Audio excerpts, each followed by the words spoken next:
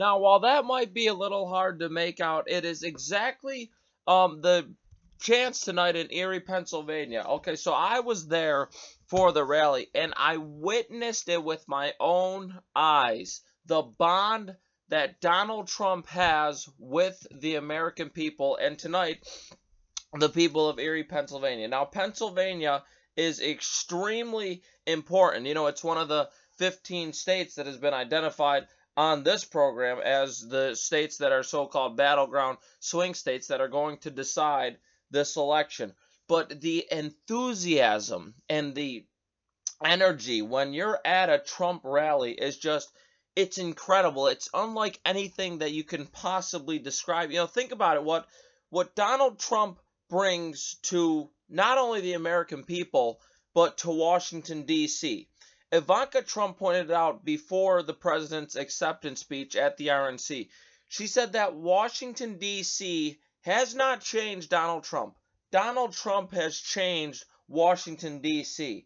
Now, he brings this outsider, just pure, unfiltered love of this country, and that is what the American people relate to, because all of us have that same love, that same passion that drives us every single day to work hard, to want to put food on the table for our families, to have a love for friends and family and for God and for everything that you hold near and dear. Now, all of that is under attack from Joe Biden and Kamala Harris. The president really zoned in on attacking Joe Biden and Kamala Harris tonight on energy and fracking. And he's right to point out, he played a video clip tonight that showed how Biden has flip-flopped as far as fracking goes. But I mean, Kamala Harris has outright said that she is in favor of banning fracking. Now, if fracking goes away, energy is huge in Pennsylvania. If fracking were to be banned by as they say, a Harris administration alongside Joe Biden, if that goes away, then you can say goodbye to Pennsylvania, which is very dependent and has a lot of fracking and energy jobs that run through Pennsylvania. And 20 electoral votes are given to Pennsylvania. It is a massive state. Before the president won Pennsylvania in 2016, I want to say it was Reagan who was the last one to win Pennsylvania back in 1988. But from what I saw tonight, the love that the president has for the people in Pennsylvania, and any rally he goes to, when the people take the time out of their day or night, whatever time of day the president's doing his rally at, is he has that same love and appreciation. He gives that back to the people. Also, so this came out earlier today, and this, believe it or not, was on MSDNC. This sort of, I think, plays into the point that I'm trying to get across here. In Pennsylvania, voter registration since June. All right, we're in October now. So between this 5-month period, there was 93,000 Democrats, 93,357 is the exact number, Democrats that, new Democrats that registered. As far as Republicans go, and this is in the last 5 months, so it's not, it may be here and there, a few votes are for the Congress people that are running in Pennsylvania, but a lot of this, and I would say an overwhelming majority of the voter registration, the new registered voters that have registered as Republicans since June, by the way, here's the number: 184,392 voters in Pennsylvania registered as a Republican, registered to vote in the last 5 months. That was something that couldn't be measured in 2016, was the people that are first-time voters that really couldn't care less about who's in office. And I think for the most part, the people that really don't pay attention to politics, 24/7, that what do they want? Well, they want safety. They care about their money. That'd be 401ks and the stock market, and ensuring that they have a job and ensuring they have a business, whatever it is that you do. Um, and on top of that, I believe it's infrastructure. They want nice, easy roads to drive on. They want bridges that are solid. Infrastructure is a big thing for voters, as well as money and safety. So Donald Trump brings all of that. Joe Biden does not. How can Joe Biden possibly make the argument that he can keep the American people safe if he has yet, and the president has over and over again, condemned white supremacy and the KKK and David Duke and whoever else is thrown at him? And remember, by the way, that it's the Democrat Party that is the party of racism, slavery, and the KKK. That's never going to change. But Donald Trump has repeatedly condemned that. Joe Biden has never come out and condemned Antifa or Black Lives Matter. He's never said that the rioting, the violence, the anarchy, the chaos that we see in big major American cities, he's never come out and condemned that. But yet, Joe Biden never gets a single question about that. And when he does take questions, like he took over the weekend, this is how disgraceful the news media has become. He got one question. Now, on last Friday, it was Bo Erickson of CBS who asked him about his son's dealing, and he called it a smear campaign. Well, yesterday, oh, and by the way, that laptop, the whole Russian disinformation and smear campaign that Joe Biden is trying to argue is going on, this just broke. The FBI is in possession of the laptop containing Hunter Biden's emails and agree with Director of National Intelligence John Radcliffe's assessment that the emails were not part of a Russian disinformation campaign. So Joe Biden can no longer make that argument. He is going to have to be asked a question, and if it's Thursday at the debate, because we haven't seen him since Sunday, I think, was the day he was being asked about what milkshake did you get, Mr. Vice President? Are you kidding me? I mean, we're 2 weeks away from one of the biggest elections of our lifetime, and we're going to ask one of the candidates, what milkshake did you get? What a complete and utter joke our news media has become. So I give credit to Bo Erickson on Friday. I don't know who the reporter was asked about the milkshake, but I have, no tolerance for that at all. But, how is it that Joe Biden now is let's see, you give him Sunday, yesterday, today, tomorrow he's not supposed to make an appearance. We're not going to see him until Thursday when it's time for him to debate the president. How can this guy possibly make the argument that he wants to be president?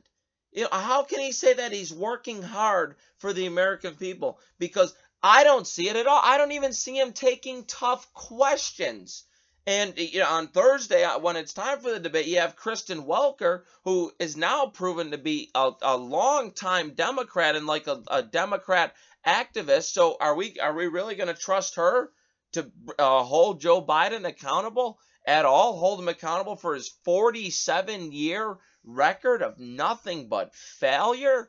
And he's being controlled. We know he's being controlled by this new radical leftist wing of the party that's taken over that includes AOC. Well, as far as the president being in Pennsylvania tonight, if AOC takes over, you can say goodbye to fracking in Pennsylvania. You can say goodbye to energy all over this country, because she wants to implement her $93 trillion bankrupt this country Green New Deal.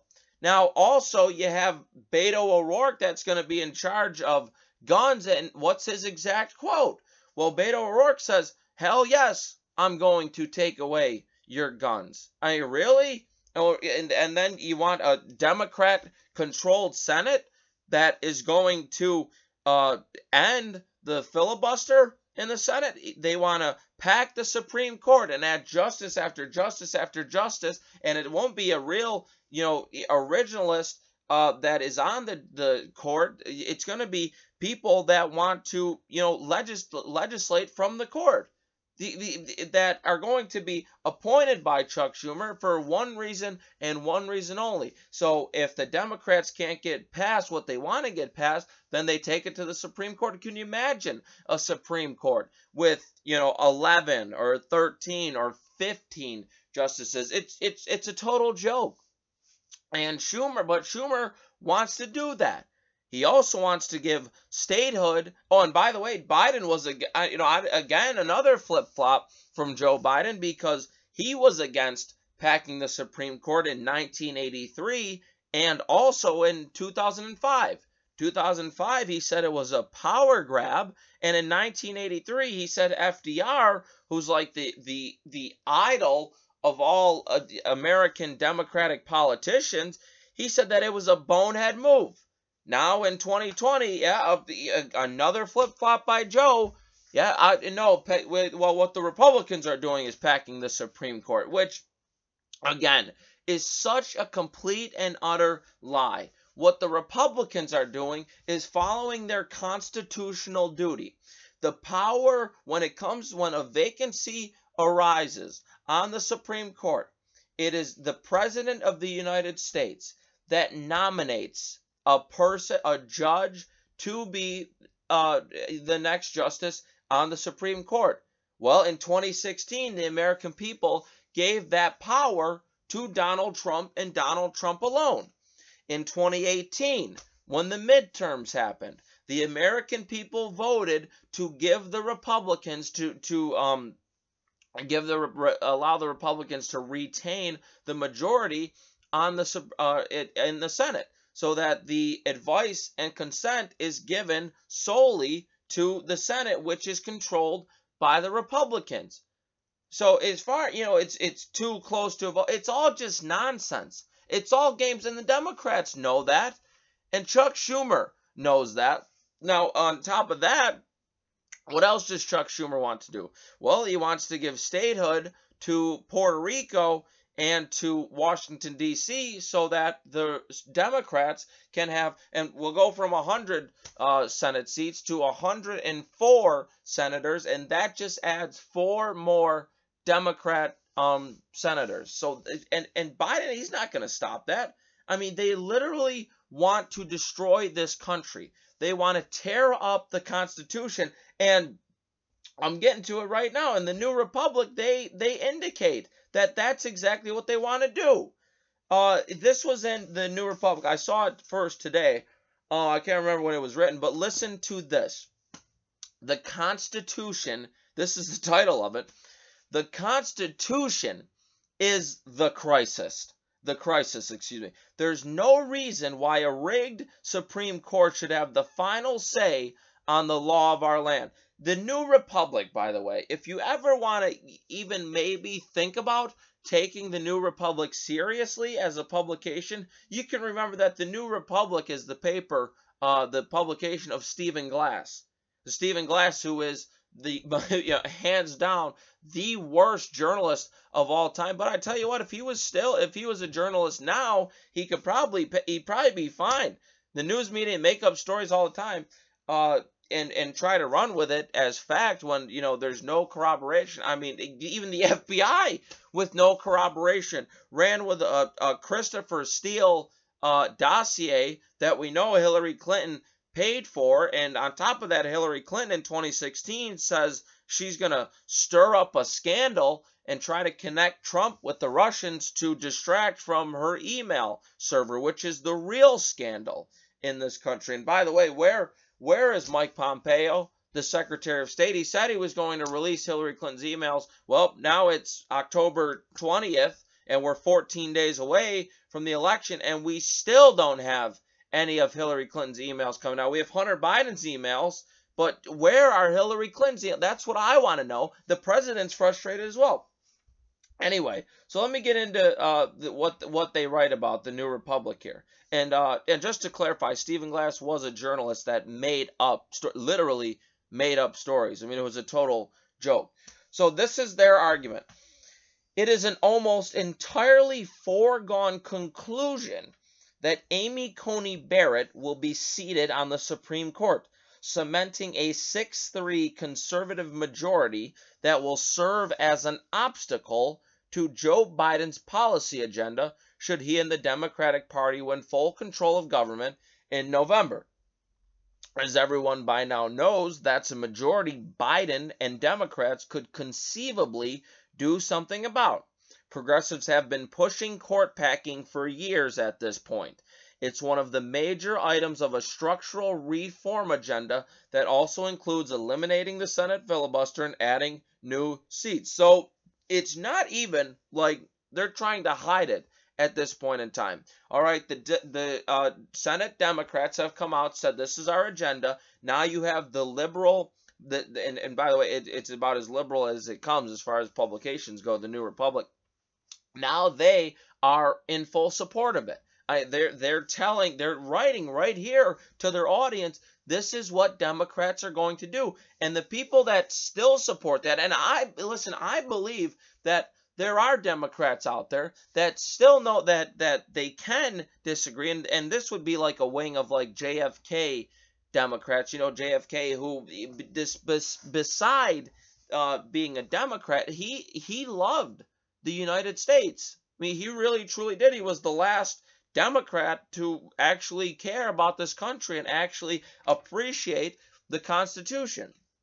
That's not this party anymore. But some of those Democrats are still registered as Democrats, and I think that they see the country being under attack. I see they see the Constitution, that the Democrats want to just rip it up. I think that they're going to vote for Donald Trump. I really believe that. Now listen to some of the arguments that they make in the New Republic here. Republicans haven't flouted the constitutional order. They've made use of it. Well, again, that's a complete and utter lie, because, again, it's the constitutional duty of the Republican president to nominate someone on the Supreme Court. It's given to advice and consent of the Senate to confirm or deny that nominee. It says, we've seen multiple periods of one-party dominance in our history. We've also seen defeated political parties wither and die. Why shouldn't the Republican Party join them? Now, to me, that sort of sounds like a concession. I believe that these people aren't getting behind Joe Biden. There's not a crowd like there was in Erie, PA tonight for the president. You don't see any of those crowds for Joe Biden. And, oh, by the way, as far as Pennsylvania goes, and Biden supposedly has a big lead if you listen to polls in Pennsylvania. So why is it that Barack Hussein Obama, why is he going to be campaigning in Pennsylvania? He's supposed to have an event tomorrow in Philly. Why, if Biden's got such a big lead and he's just going to hang out in his basement until November 3rd, well, until the debate on Thursday, then why do they feel the need to have Barack Hussein Obama, President Hope and Change, go out and campaign? I don't believe the polls, and I don't believe anyone else should. They also argue the American left should work toward abolishing the Constitution someday, either for a new document or a new democratic order without a written constitution. There you go. What did Ben Franklin say? He said that there was a woman who asked him, what do we have? What's our system of government? And he said, a republic if you can keep it. Well, look at what the Democrats are advocating for. The American left should work toward abolishing the Constitution. We say it all the time that the left is threatening to do it. I've said it multiple times already in this program that that's what the left wants to do. But they really, truly do. They mean it. I mean, it's as serious as a heart attack that they want to destroy this country. And they want to do it because they don't feel as though they can defeat Republicans anymore when it comes to an election, or that their ideas are better than the Republicans' ideas, because their ideas aren't. Their ideas all have to go towards them having a just complete and utter control of the House, of the Senate, of the presidency. And once they get control of all of that, they want to control every single person that is fortunate enough to call themselves an American citizen. When Schumer says everything is on the table, he really well and truly means it.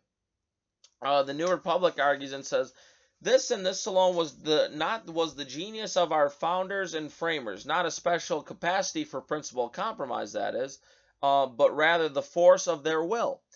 That is what it takes to break from an empire. That is what it took to cobble a nation together out of states with divergent economic and social political interests. And as we approach the close of a year in which we fought bitterly over what we should claim from our history and what we should take from these men, it seems probable that we should try to inherit at least their audacity. Whatever spirit convinced them they possessed the consciousness, and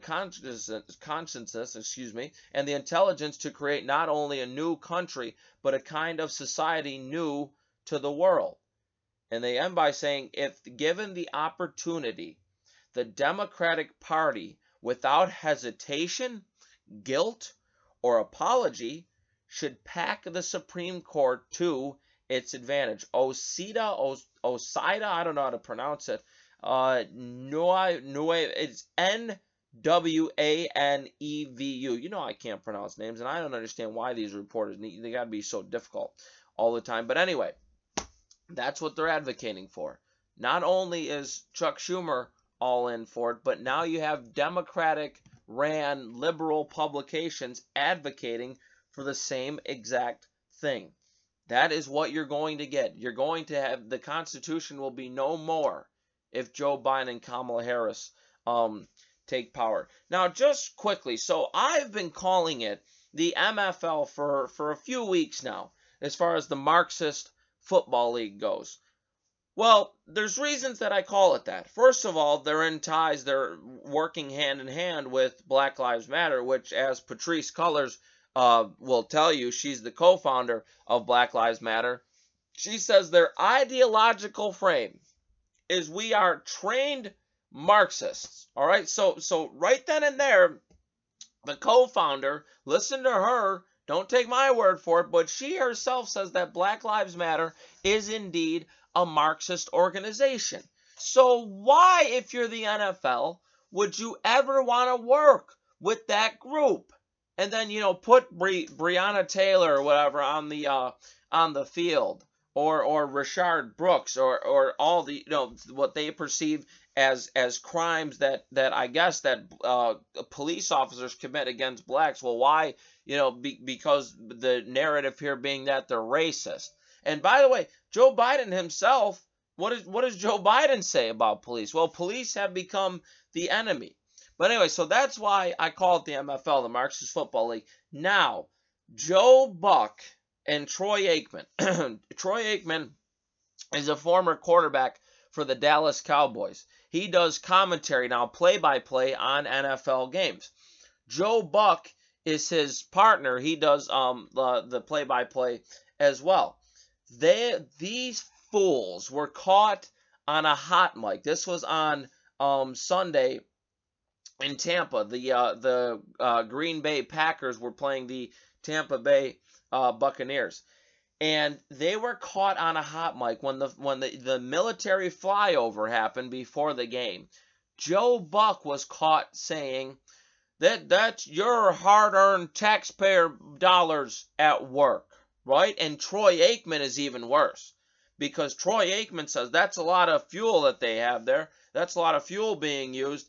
And then he says this: that stuff ain't happening with a Kamala Biden ticket. So the comment itself is disgusting, and we'll see if there's any actions taken against them. What my opinion is that there will be nothing happening to them. In fact, if it wasn't on a hot mic, if they just said it, publicly for everyone to hear, there still wouldn't have been anything today. They probably would have gotten patted on the back. It's probably happening right now behind the scenes. But notice what he says, though. He doesn't say this wouldn't happen with Joe Biden as our president. He says a Harris-Biden ticket, a Kamala Biden ticket, right? Even Troy Aikman on a hot mic, where none of this was supposed to be heard, by the way, that he's saying he's putting Kamala Harris in front of the presidential candidate, Joe Biden. Now, Kamala Harris has made that same, in quotes, mistake, as well as Joe Biden has made that same, again, quotes, mistake, that it's a Harris administration alongside Joe Biden. So what this is, the ticket itself is just dishonest from the get-go, because Kamala Harris was polling at 1 to 2% in her own primary, in her own party. She couldn't even, come away the outstanding front runner in the race. So what does she do? Well, because she is so consumed and needs and is fueled by power, well, she says, "Hold on, Joe, I'll be the VP."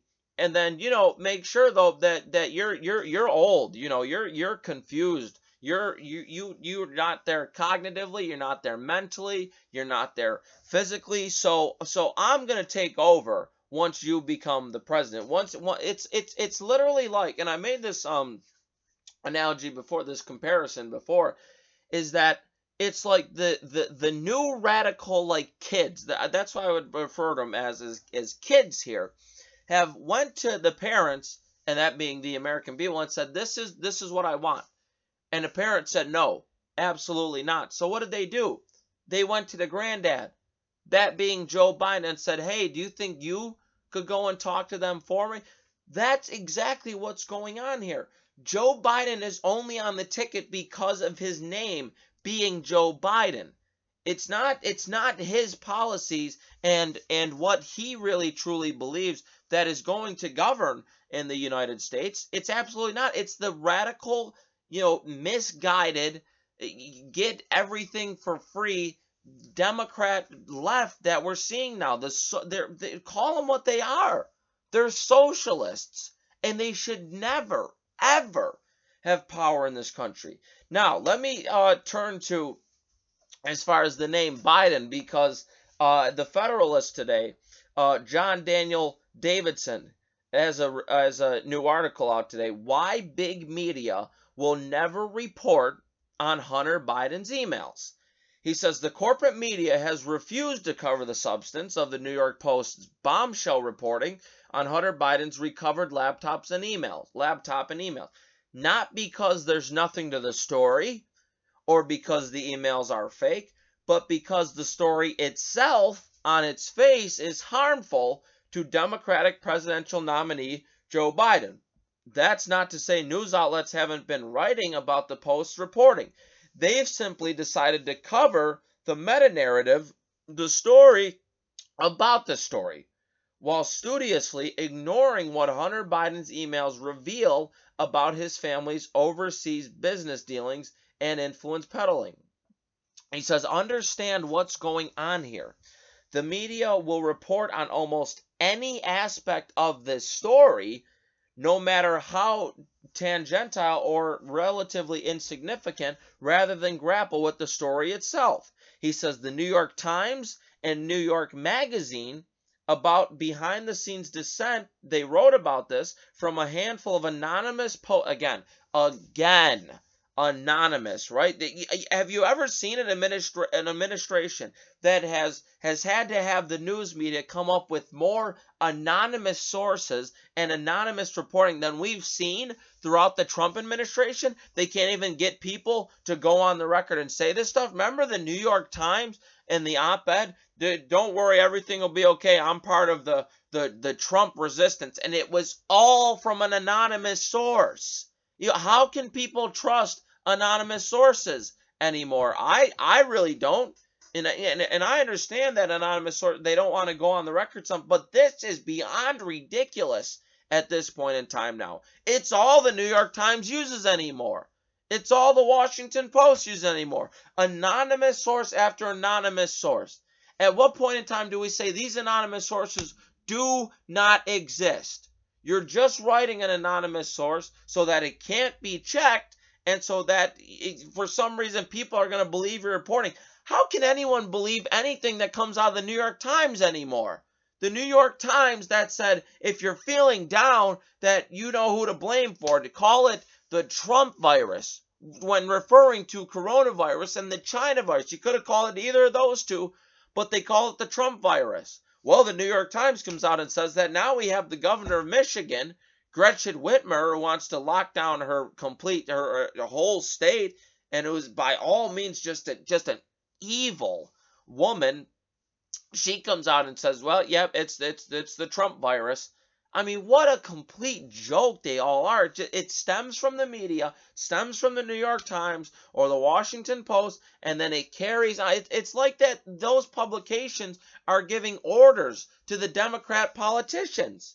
So anyway, so here's the New York Magazine. This is what they wrote, and this was on the 18th, over the weekend. New York Post insiders slag very flimsy Hunter Biden stories. The New York Post's own journalists say they are skeptical about the paper's stories about Hunter Biden, including the man who wrote most of the quote smoking gun story and would not put his name on it. 4 newsroom sources told Intelligencer, which is part of the New York Magazine.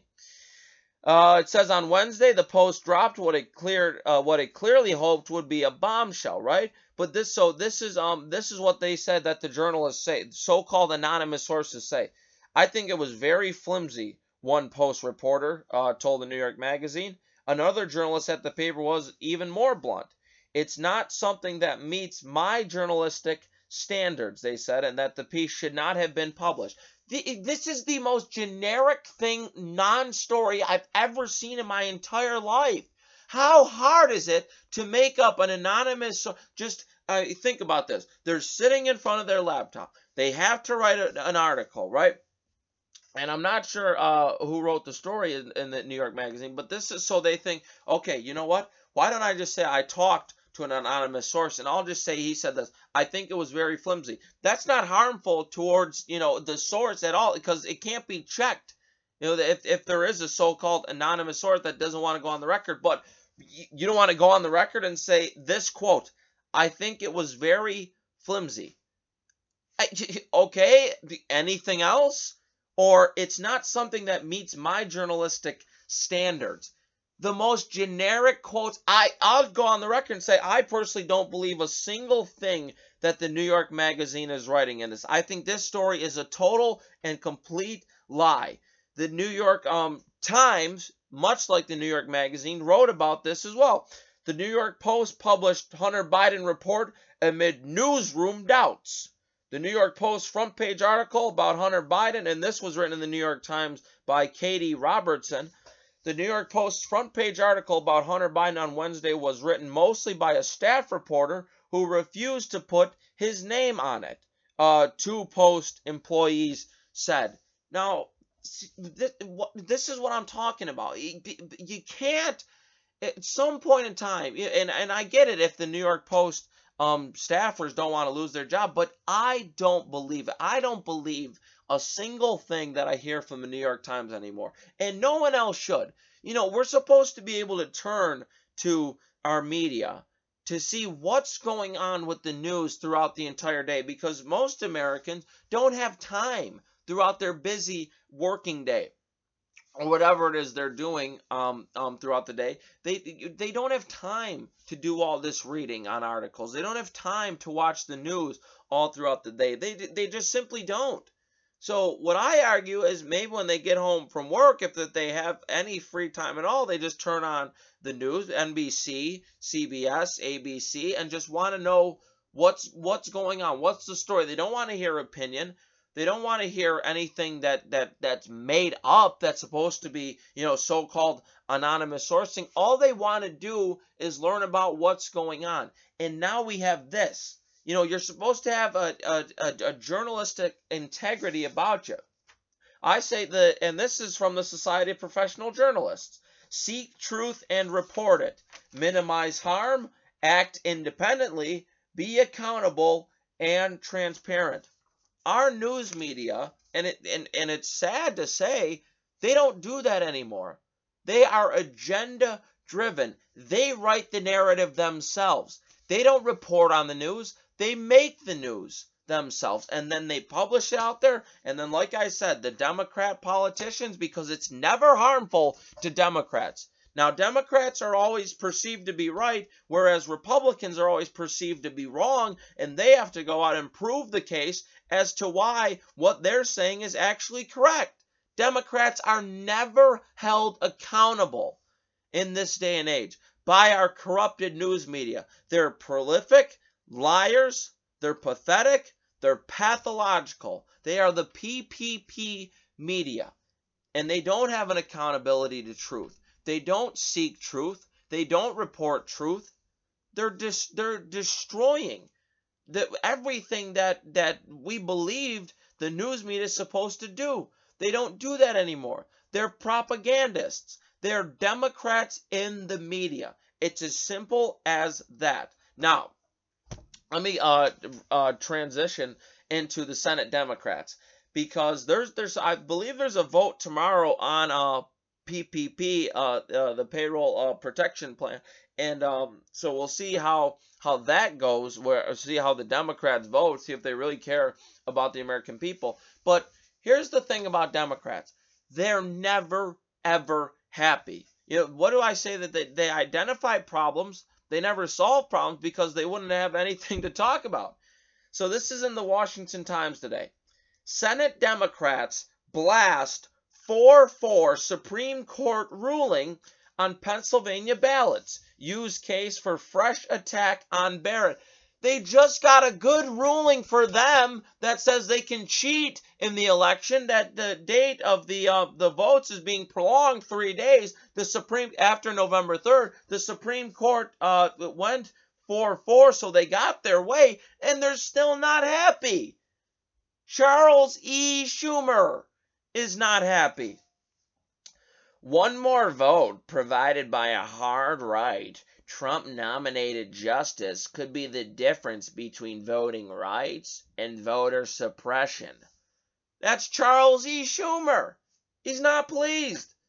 And by the way, here's the story from it. Senate Democrats Tuesday using the Supreme Court's 4-4 divide on Pennsylvania mail-in ballots as occasion to criticize Supreme Court nominee Amy Coney Barrett.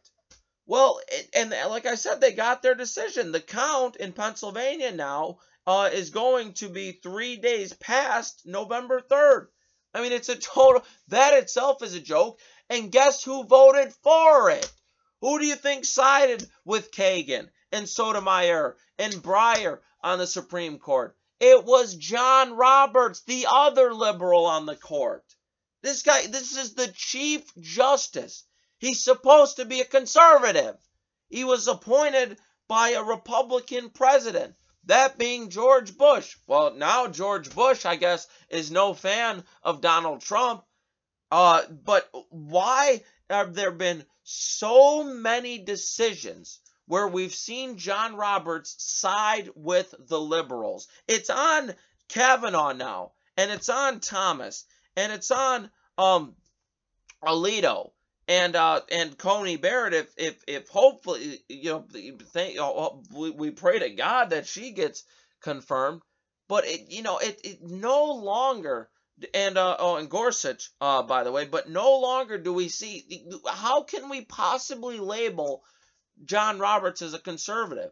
He's not. He wants to. Why would we give them 3 days after the election? What should we have, election week now? Because that's basically what he was voting for in this decision. That it's not election day on November 3rd. He wants it to turn into election week. I mean, it's crazy. It's madness. We have a day designated to where you go to your polling place, you vote for who you want to be president of the United States. For God's sake, it's a national holiday. Go there and vote. Why do we now mail-in voting? And I'm not even the biggest fan of early voting. I think you go there on the day, you vote, and that's it. I also argue that you should show your ID.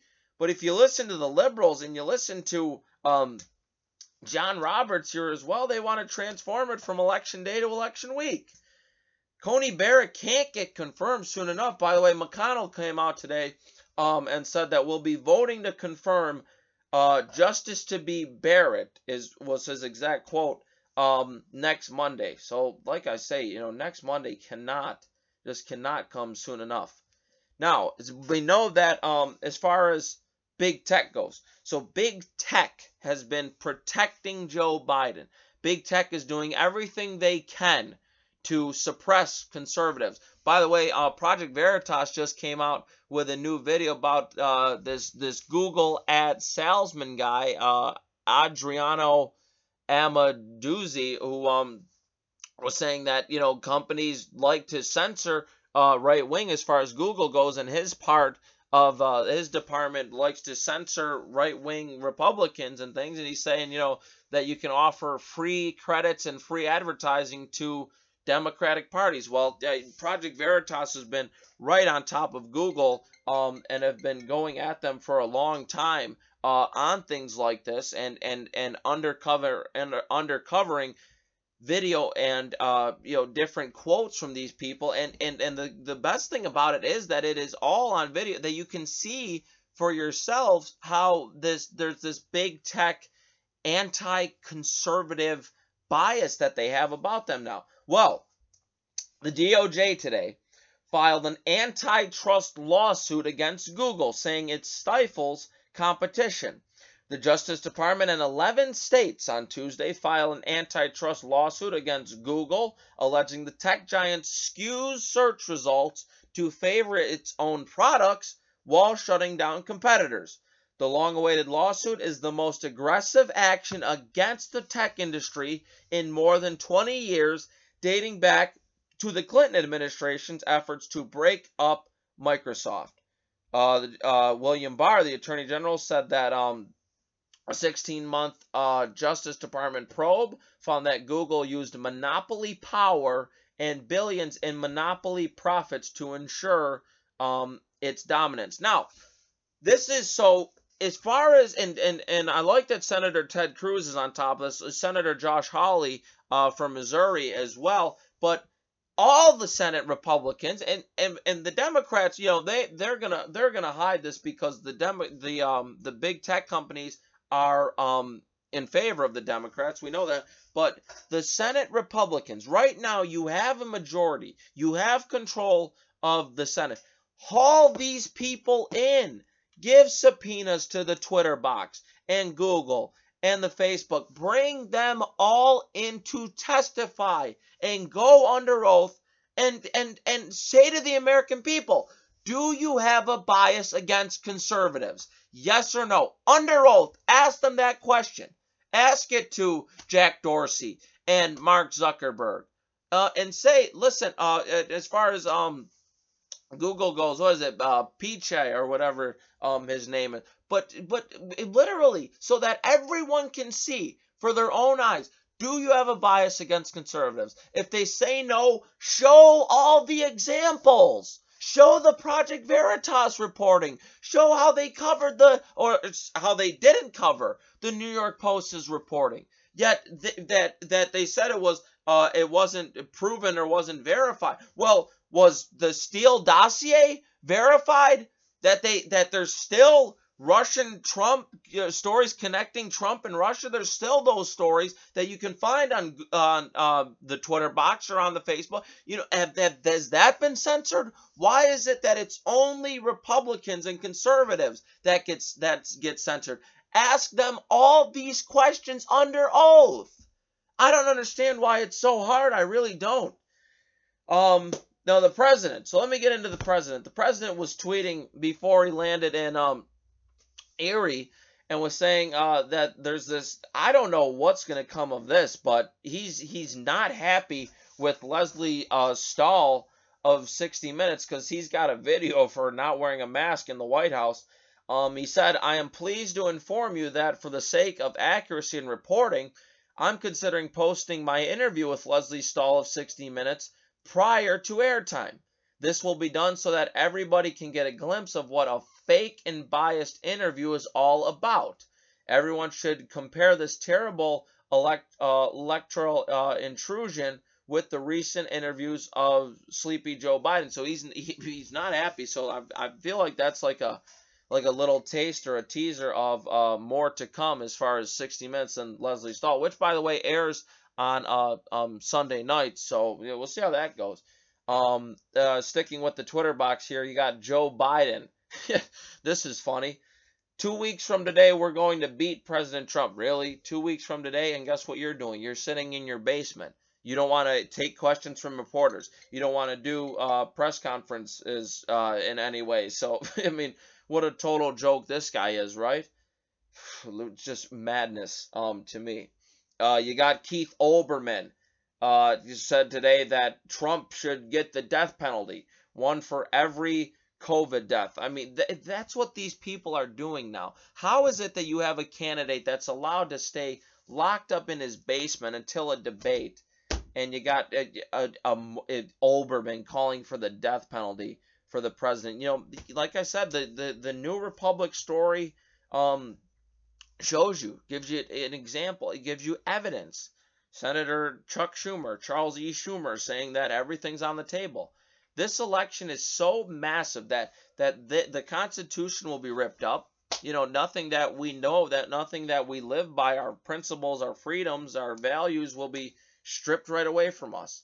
Now, big tech's in the tank for the Democrats. The media's in the tank for the Democrats. But you know what? From what I saw tonight in Erie, Pennsylvania, there's this love, this bond, this admiration for the President of the United States. And the President's the only thing that stands between them and getting their socialist, you know, heaven that they want to implement, and how they want to destroy this country and have this party have this country have a one party rule for here on out.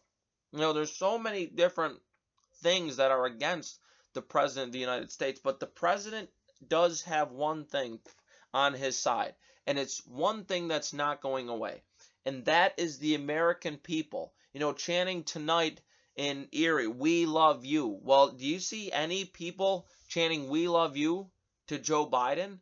Is there enthusiasm for Joe Biden? He's got these big organizations and companies that don't care about everyday Americans. That don't care about Americans that go to work and love their family and love their friends and love freedom. You know, everything that made this country great. So when Donald Trump says "Make America Great Again," and like I said, since 2015 when he came down the escalator, his one goal has been to do just that. He means it. I always say, listen to Biden, listen to the Democrats when they tell you that they want to destroy the country. On the other hand, listen to Donald Trump, though, when he says that he wants to make America great again. And for 5 years he's been saying it now. He truly means it. And that's why, and the media will never get this, the Democrats will never understand this because they don't want to. But that is why the people of this country love Donald Trump, because he, unlike the Democrat Party, stands up for everyday Americans in this country who love everything the United States of America stands for.